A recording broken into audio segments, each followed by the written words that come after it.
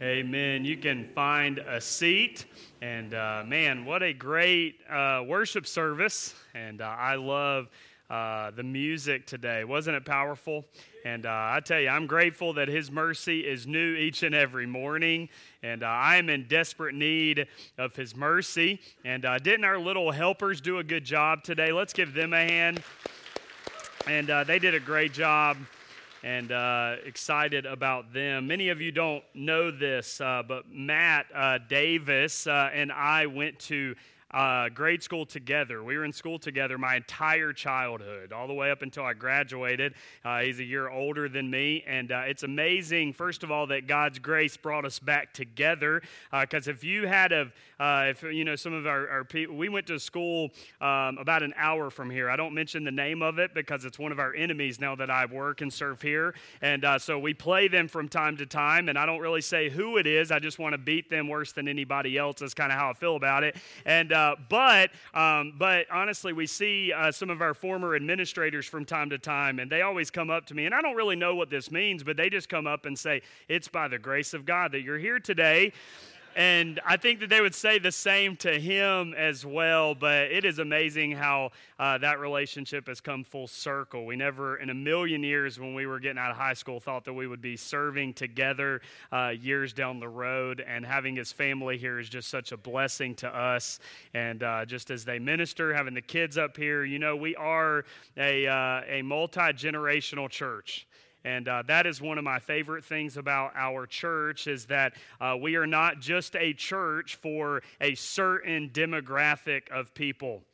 We are a church for everyone, for the entire family, and that means children all the way up until some of you who are a little older than that, okay? And so we are here for everybody, and we're going to invest in the next generation. I'll just tell you that. That's what we're passionate about, and we're going to put emphasis and energy into that, and we love that. In fact, we try to celebrate as much as we can any of our young people's achievements, whether they attend our school or whether that they don't. And this past weekend was a big weekend for our Christian school. We had our conference fall tournaments, which includes your soccer and your volleyball, and our teams always just represent so well. And I'll say this, they represent more importantly than just on the field and on the court, which is something we love to see success in. More importantly than that, I love how we represent off of the field and off of the court. And that is the most important thing that we try to drill home to our students all the time. But listen, we brought home, we came in second place. We were all in the championship yesterday. JV soccer, JV volleyball, varsity soccer, varsity volleyball. All four of our teams were in the championships yesterday. 3 of them came home with the championship trophy, and one was runner-up, which is awesome. And if you were a part of any of those 4 teams, would you please stand? Any of everybody in here that was a part of those teams, would you please stand? If you're a coach as well, coaches, everybody. You guys are awesome, and we could not be more proud of every single one of them. So I hope that you looked around briefly, saw somebody standing after the service, catch them before that they leave, and congratulate them. Quite the achievement, and we are so excited for them, and love all of our students in our church. Well, if you have your Bible, go to Acts chapter number 4 today. I mentioned this earlier, that we are continuing our series called The Secret Place. The Secret Place. This series is all about prayer. It's all about our relationship with God. It's all about how we talk to God, how we address the Lord. And in week 1 of our series, we looked at some attitudes of when we go to the Lord in prayer. What attitudes do we need to have? Last week, we looked at the Lord's Prayer and Jesus and how He showed us kind of a model prayer to how everything that we are in need of, we can ask according to the way that He modeled for us in the Lord's Prayer. And so we learned to pray like Jesus told us. And today is just a little bit of a different a message on prayer. In fact, it's really a prayer asking God for something specific. I'll talk about what that is here in just a moment, but I want you to think about this. How many of you in your life, you might be in it right now, but how many of you have faced some type of adversity or a trial in your life at some point in your life? Please raise your hand, okay? Listen, every single one of us have gone through some form of adversity or trials or trouble or pain. And a lot of times we go through moments like that, and the natural response, if you're like our family, the natural response is for us to pray safe prayers, right? The safest prayers that we could possibly pray, that is our go-to. In fact, you can regularly hear us say, and I don't want to guilt you, if you're going to be here in a moment, I'm going to say some of the prayers that we say from time to time, and you're probably going to identify your family with these. I don't want you to feel like I'm guilting you. I want you to know I'm not preaching at you, I'm preaching with you, because we struggle with this as well. But anytime we go through any form of trial, any form of adversity, any form of even persecution or anything that we experience or something we don't like or whatever, here's what we always go to. We go to prayers like, God, protect us. God, deliver us. God, keep us safe. God, bless us. God, be with us. And let me say this, there's nothing wrong with those prayers, right? Those are good prayers. And I do think there are moments where we got to run to God and ask specifically for those things. But here's something I'm learning about our relationship with Jesus and your relationship with Jesus is this, that following Jesus is always the best thing for you. But it is not always the safest thing for us. Maybe, perhaps, there's a better prayer when we are faced with trials, when we are faced with adversity, when we're faced with things like that. Maybe there's something we should be asking for that is better than just our safety, our protection. You know, I've heard it said, and I've probably said this from time to time myself, that many will say that the safest place for us to be is the center of God's will. And that's a true statement. But I'll tell you this, there's an even truer statement. The best place for you is in the center of God's will, but it might not always be the safest place for you. Listen, following Jesus is not always easy. It's not always a bed of roses.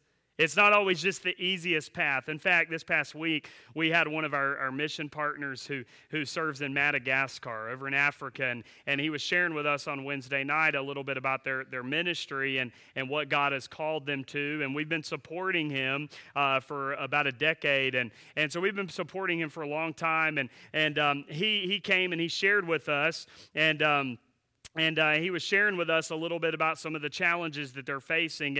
And he has a young child that is over in Madagascar with him. And he said their next door neighbor is a witch doctor. She's a witch.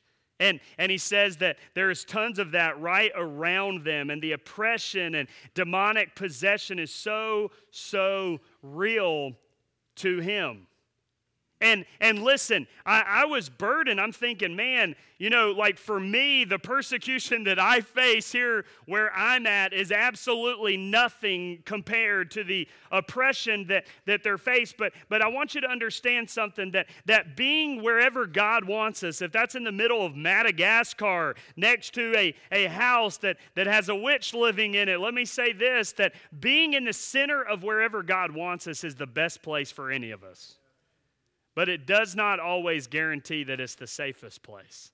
If you look back at the early church, many of the early church apostles that kind of started the church after Jesus left and ascended into heaven, many of them, they died a very ugly death. And I think if they were here today to talk to you, they would say the very same thing, that listen, being in the center of wherever God has you, it's the best place for you. But it does not always equal the safest place for us. Today, I want to talk about a prayer, and we've been asking this question, and we always put this up, and we're going to at the end of this service. God, I want you to do blank. We've done this in all 3 weeks of this series, and if you think about it, what is it that God is asking you to do, or God's calling on you to do, or what prayer do you have that you've been coming forward to this altar and praying, God, I need you to heal this person. God, I need you to restore this relationship. God, I need you to fix this problem that I have at work. God, I need you to meet this financial need that we have in my life. Whatever you've been coming to God with, I want you to pray for it today with this word in mind: boldness. Boldness. In fact, look to your neighbor and say, you need to be bold. Okay? Listen, we're going to see in Acts chapter, it was pretty bold for some of you to say that, I can tell. Acts chapter 4, we're going to see a text with the early church. And we are going to see that when they were faced with adversity, they did not probably pray like many of us prayed. Acts chapter 4, we're going to pick it up in verse 23. And being let go, and let me give you just a little bit of background so you know exactly where we are. In Acts chapter 3, Peter and John, they went into the temple, very familiar passage of Scripture. They went into the temple to pray, and on their way in, they saw this man who was about 40 years old. He had been, dropped off at the temple, and he was there. He's lame. He couldn't walk, and he was dropped there every single day. And as they were going in, he was begging for money. He wanted some money, and so Peter and John, they responded, they didn't have money, but such as I have, give I thee. In the name of Jesus Christ of Nazareth, rise up and walk. How many of you, when you read that verse, you always think of Sunday school with the little songs? Any of you like that? Okay, that was me. I almost sang it for you. It's that familiar in my brain. And then most of you would have left and exited our church forever. But he said, hey, listen, I don't have any money, but I have the name of Jesus. Rise up and walk. And this man who had sat there every single day, he rose up and walked. And the Bible says he went leaping and praising God. He was rejoicing. He was excited.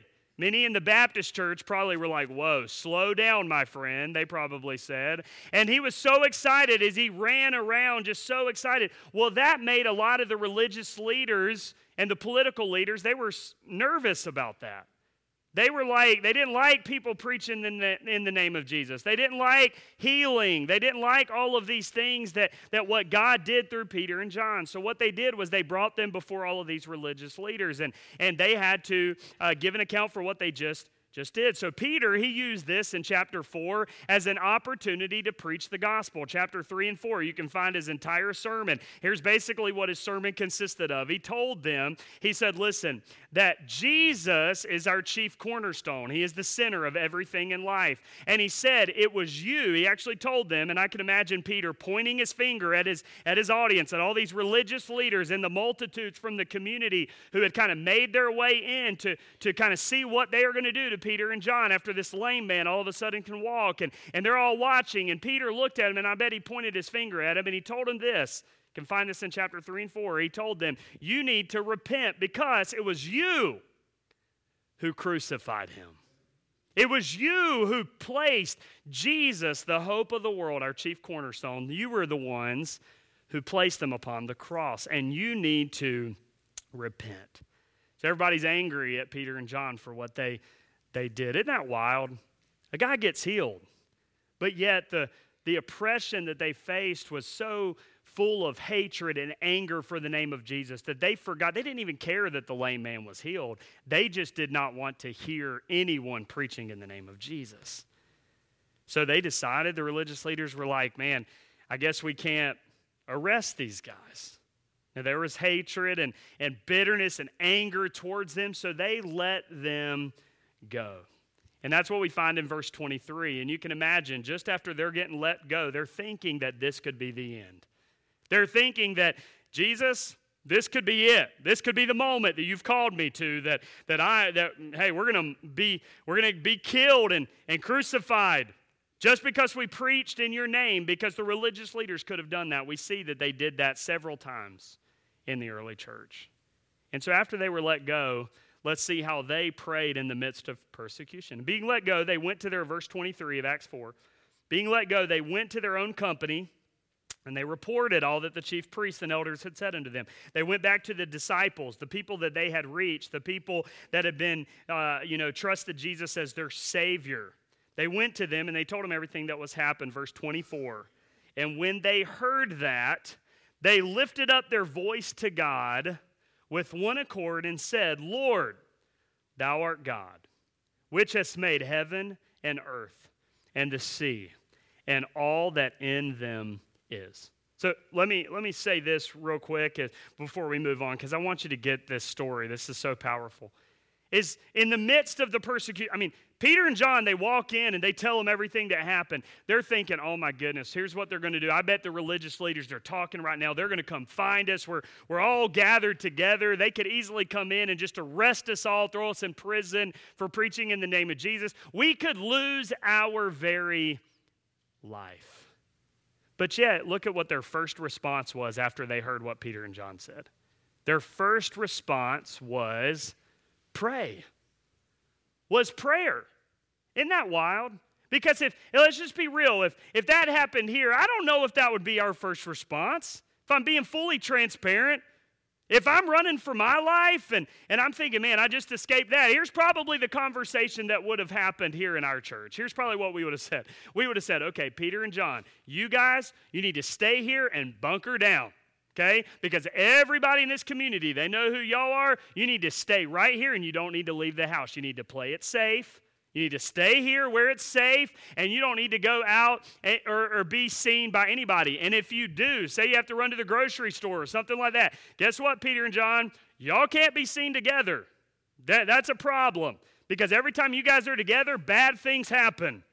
So we need to keep you guys separated and keep you guys apart. And then the rest of you, you need to lay low. In fact, I don't even know if preaching in the name of Jesus is the best thing that we should do. Peter, you used the word repent. The people didn't like that. So why? Let's stop with that. Let's just tell the prodigal son story and start there, because everyone loves that. It makes them feel way better than repent. You were the ones who crucified Jesus.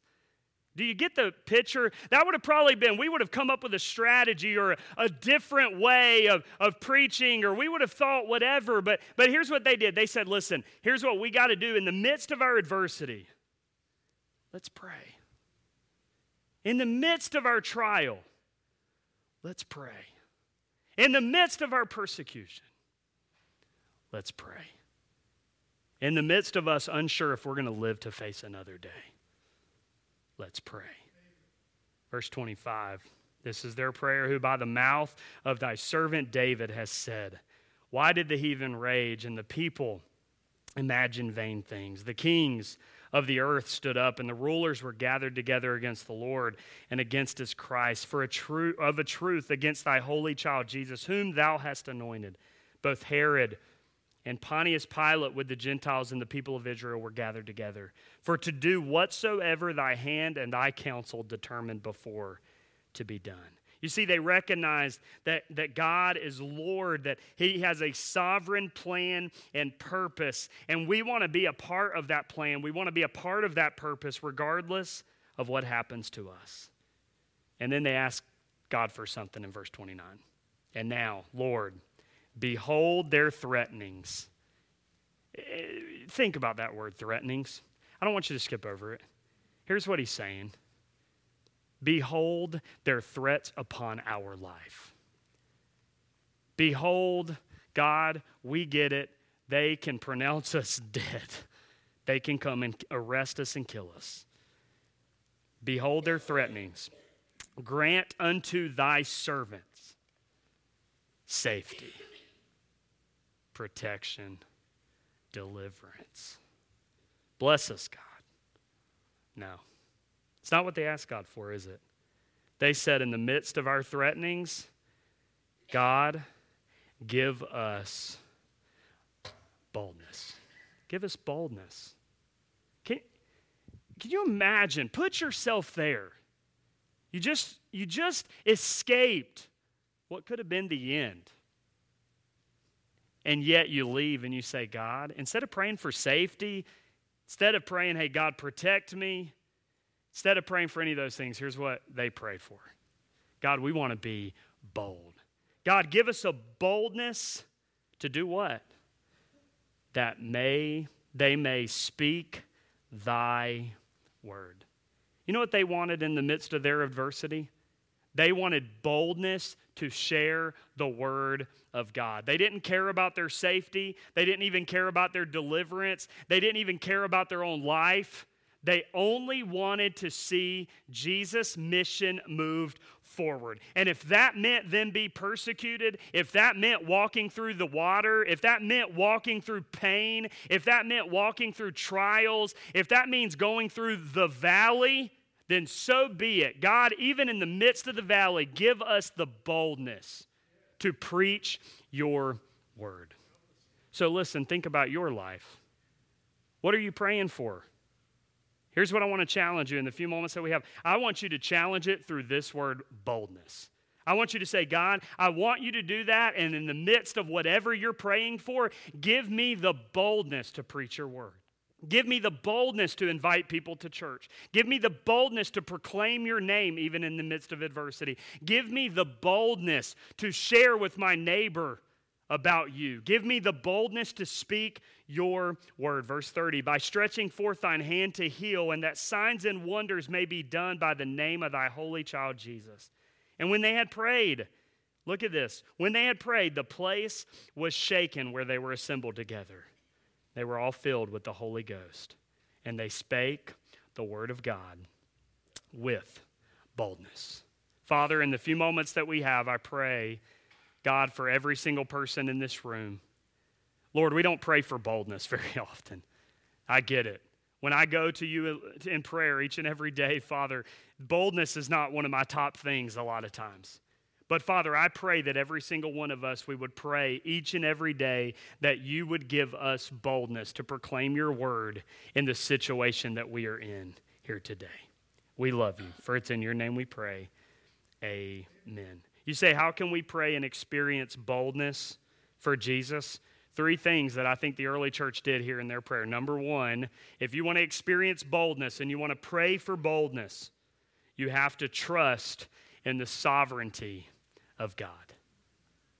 You have to trust in the sovereignty of God. I want you to look back at our text in verse 24. When they heard that is the disciples, they heard what happened to Peter and John. They lifted up their voice to God with one accord, and they said this, Lord, thou art God, which hast made heaven and earth, and the sea, and all that in them is. In verse 24, that phrase, Lord, thou art God. The word Lord is from the Greek word despotes. Here's what that literally means. It's referring to a slave owner.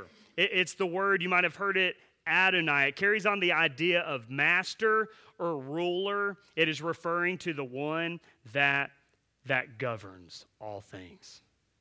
Listen, I don't want you to skip over how they addressed the Lord that they were praying to. They said, Lord. And when they say that word, Lord, they are saying, sovereign ruler of all things. Sovereign God who has a plan for my life. Sovereign Lord who has a plan and a purpose for every single person in this room. They're saying, God, you are the God of all things. It shows ownership. They're recognizing, like we learned last week, when we approach the Father, we need to recognize that He is the Father and we are His children. They're recognizing ownership. They're talking about supremacy and authority. They're showing that He has the authority over their life. They are not their own. They've been bought with a price. And the price that paid for their life was the precious blood of Jesus. And because of that, they can now approach Him, Lord, you are over all things. Look at verse 28. For to do whatsoever thy hand and thy counsel determined before to be done. You see, what they're saying is, listen, God, I want you to have a sovereign plan, and I know you do. You have a sovereign plan. You have a sovereign purpose over every single thing. I might not like it as your children, but guess what? You have a plan. You are the boss. You are my authority. You are supreme. You are sovereign. You have a plan over my life. And if that takes me through the valley, if that even kills me, if that takes my very life from me, or you take my family's life, God, that is okay. All I want is the boldness to proclaim your word. You see, if you're like me, we would probably pray for a lot of different things in the midst of the adversity. Instead of complaining or begging God for deliverance in your situation or begging Him to take it away, have you ever thought about whatever it is that you're praying for, whatever persecution or trial that you're facing, instead of complaining about it or instead of praying for safety through it or instead of praying for deliverance through everything, and it's okay to pray those things, but have you ever thought, what if you went to the Lord and said, God, you are sovereign over my situation. And listen, I don't like where you have me right now, but God, all I ask for you is to give me the boldness in the middle of my situation to preach your word.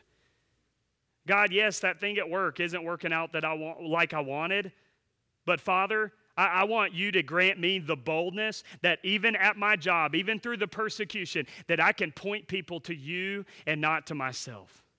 Give me the boldness to preach your word at work. God, my neighbor, things aren't going well in that relationship, Father, but even in the midst of that, I don't want them to move. You have a sovereign plan. You put them right next door to me. God, give me the boldness to share your word with them. You see, so often we're praying for deliverance and we want God to just send us through life the safest way possible with the easiest road possible. And we're asking for all of these things, and God is sending us through some different detours along the way. And sometimes we forget to pray for boldness to speak His word. You see, the reason He has you in the situation that you're in right now is probably to speak His word to the people around you. And so few of us are doing that. We're complaining. We're upset about it. We're praying for safety. We're mad about where we are. And you know how it is. It's like you go up to somebody and they're always like, man, I can't believe this has happened to me. Why is God doing this to me again? I can't believe He's sending me through this again. We've been through this. I don't get it. God, how much more can I take? We've all been around people like that. All I want you to do, and listen, trials are no fun. I get it. But instead of praying for all the safety and deliverance and take this from me and bless me and this and that, have you ever stopped to say, God, you are sovereign. I don't understand why you're sending me through the trial that I'm in. But God, all I want in the midst of it, if this is the path you have for me, God, give me the boldness that I need to proclaim your word and tell every single person along the path that you've placed me about your name, because it's about making His name famous, not our own.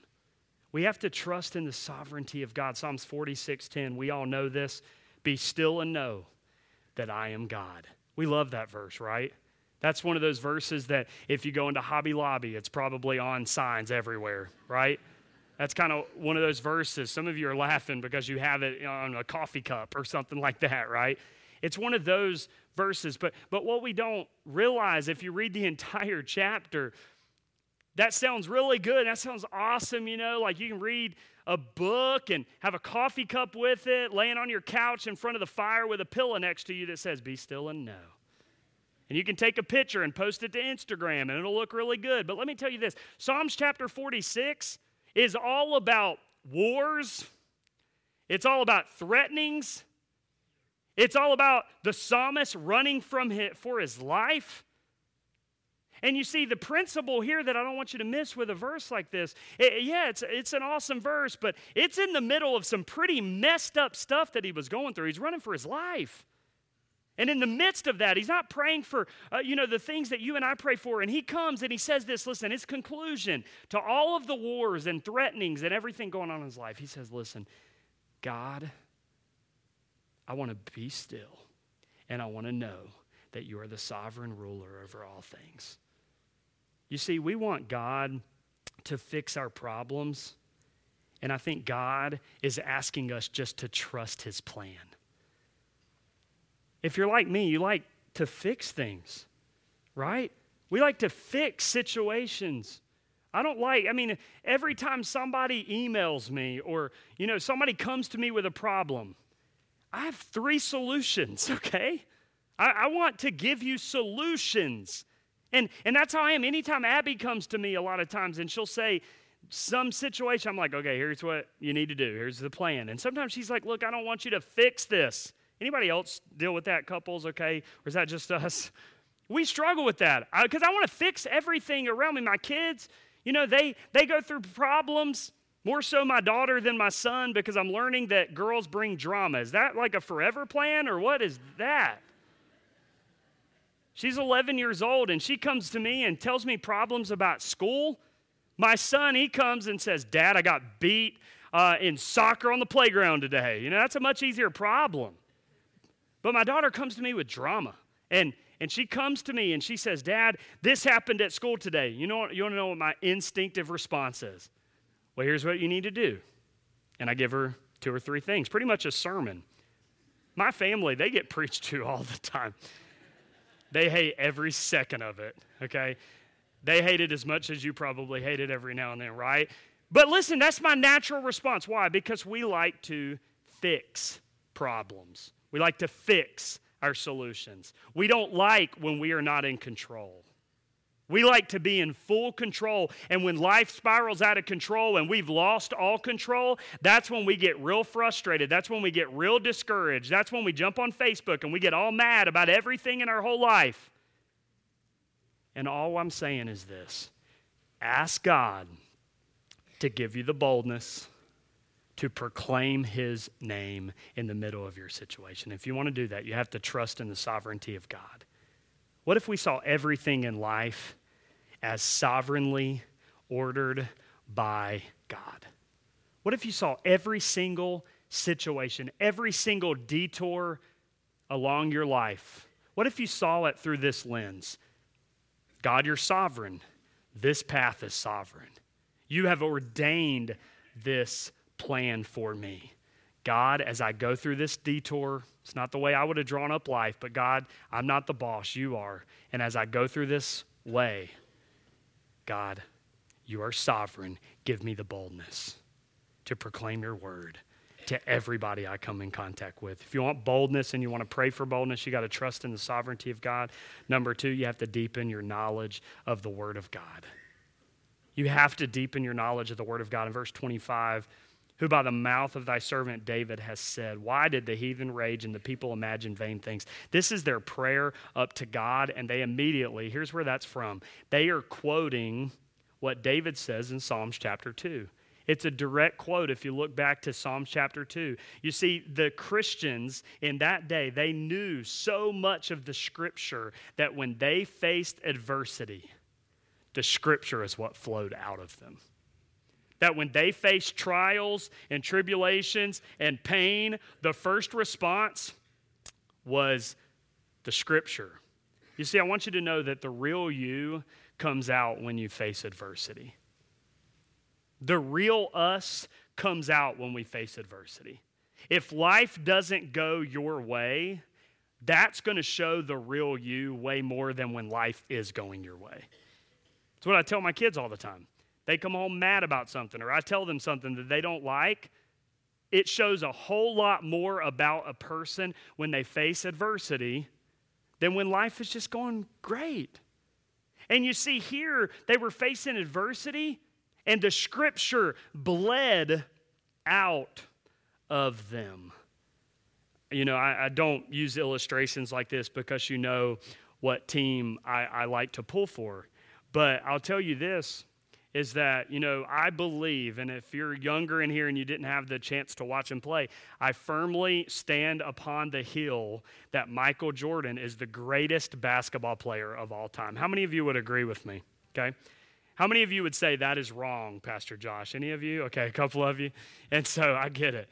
And so, listen, that's a big, conversation. Anytime you turn it on around basketball season, you're always talking about who's the greatest of all time and all this kind of stuff. And I watch tons of documentaries on Michael Jordan. That's just my stance on the whole thing. And he said something really interesting in his freshman year when he was at, I'm not even going to say where he went to college, but he was at school. He enrolled in this local high school and for college. Just kidding, okay. It's a real school. And he enrolled, okay, I can't even say it, but I'm going to North Carolina, University of North Carolina. There it is. Oh, Lord, forgive me. And he enrolled there, and here's what he said to Coach Roy Williams, who was an assistant at that time.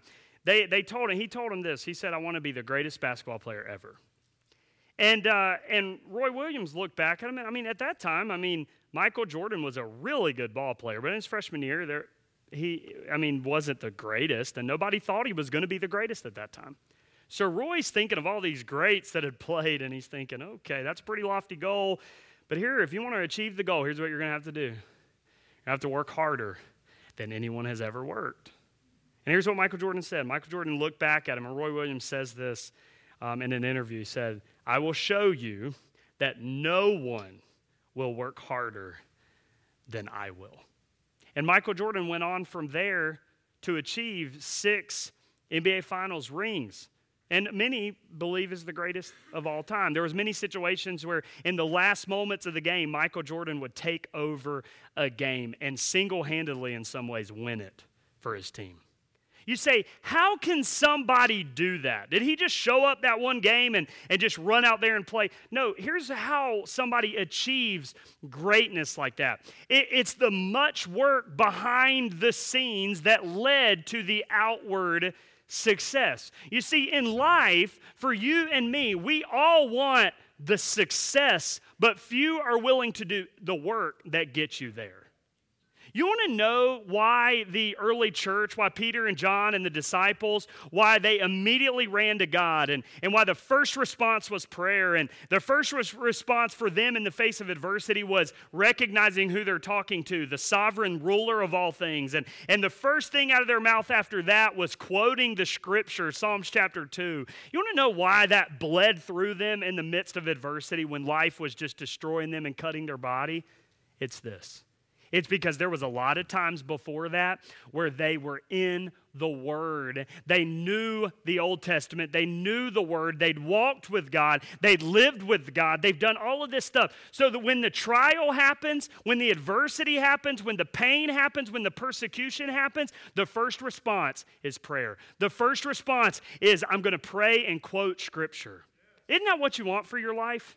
That's what I want for my life. That when trials come, my first response isn't complaining. My first response is praising. My first response isn't jumping on Facebook and talking about how bad my life is. My first response is talking on Facebook about how good my God is. That's what I want for my life. But you want to see? It doesn't just happen when you face adversity. It happens before the adversity, the times that you're in God's Word, the times you're meditating on God's Word, the times you're memorizing God's Word, the times you're studying God's Word, the times you're praying to God, the sovereign ruler of all. It comes out of that relationship that when you face adversity, that when life cuts you and when life hurts you, you begin to bleed the Scripture because of all the times you've been in the Word of God before the adversity hits. See, we all want the success, but few are willing to get into the Word to get us there. The third thing, very quickly, is this: by being filled with the Spirit of God. So you say, I want to pray for boldness. How do we do that? Number one, we have to trust in the sovereignty of God. We got to deepen our knowledge of the Word of God. We got to be filled with the Spirit of God. The third thing, we got to be filled with the Spirit of God. Verse 31, when they had prayed, the place was shaken where they were assembled together. They were all filled with the Holy Ghost, and they spake the word of God with boldness. Listen, we got to be filled with the Spirit of God. You see, if I was to say, we went through a study several months back with our church on Wednesday nights, and we went through a study verse by verse through the book of Acts. And when you look at the book of Acts, there's a few things that separates the church, the early church, with kind of what I would consider modern church, with things we struggle with. And one of the things that separates it, you see it throughout the book of Acts, is that the church was regularly asking God to fill them with the Spirit. It was a regular thing that every day they recognized that they are absolutely nothing without being filled with the Spirit of God. So you see prayers and these moments where the early church, they're begging God, fill us with the Holy Ghost. And here, even in this, we see that. And it's interesting that when God comes down, things happen, doesn't he? Doesn't it? When God touches down to earth, things happen. When Christ died, Matthew 27, there was an earthquake. Christ resurrected, Matthew 28, there's also an earthquake. noise and wind from heaven in Acts chapter 2 when the Holy Spirit came down to indwell the believers.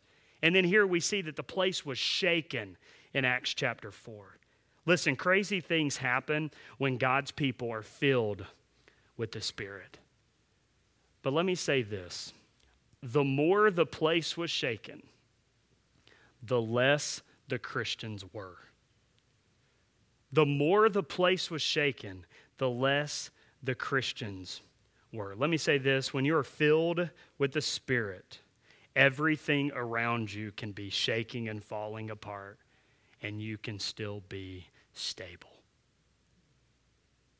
You can still have stability in the midst of everything around you falling apart. But you have to ask God to fill you with the Spirit. So look at your life. Many of you are facing adversity. Many of you have gone through adversity. Some of you might not even know it, and you're about to enter into some form of adversity. Instead of just praying the safest prayer possible, instead of just praying, God bless me, God deliver me, God take it all from me, why don't we learn from the early church and say, God, I don't know why you're sending me through it, but you are sovereign. You have a plan for my life. You have a purpose for my life. And yes, it has some detours along the way that I don't enjoy, but you're the boss. I'm your child. You're the sovereign Lord over all things. You are God. And what if we recognized and went to him? And then the second thing, what if the first thing, because we chose today, we're going to get up every single day, and maybe even as a family, you're going to read the Word of God together with your children. Many of us have kids, and we want our kids to, as they grow up, when life gets difficult, we want the first thing that they think about is the sovereign Lord over all, and we want the first thing that comes out of their mouth to be the Scripture and things like that. Well, listen, it's not just going to happen. We got to work and spend time with God daily and read the Bible together. Some of us are wondering why that's not happening today in our lives. It's probably because we haven't taken the time to get around the Word of God with our families and read the Word of God together. That's where it's going to come from. It's going to come out of meditating and memorizing Scripture together.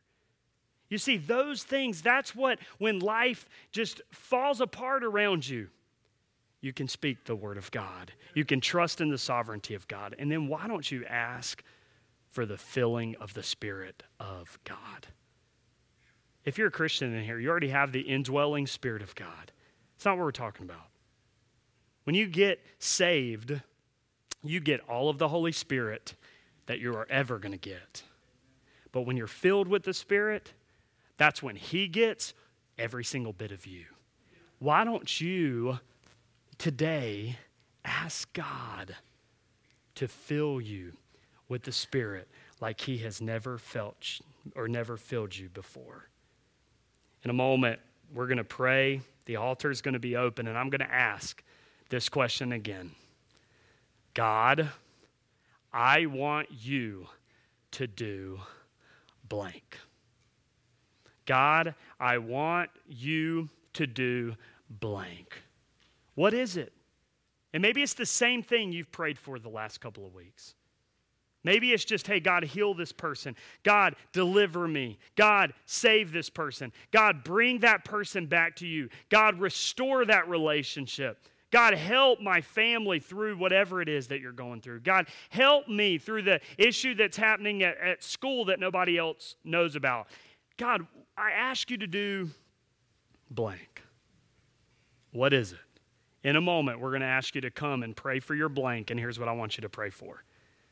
I don't want you just to pray that God would deliver you. I want you to take your blank, whatever that is, to the altar. And I want you to say, God, in the middle of this, I want you to give me the boldness to speak your word and to speak your truth into the people around me today. Would you stand with me? I'm going to pray. Father, we love you. God, I really believe that you want to do a work. in everyone's situations in here. I believe it. But Father, I think so often we struggle to pray for the things that you want us to pray for. The boldness in the midst of our adversity. God, I pray that you would give us boldness. I pray that you would speak to our hearts today. For it's in your name we pray. Amen. Listen.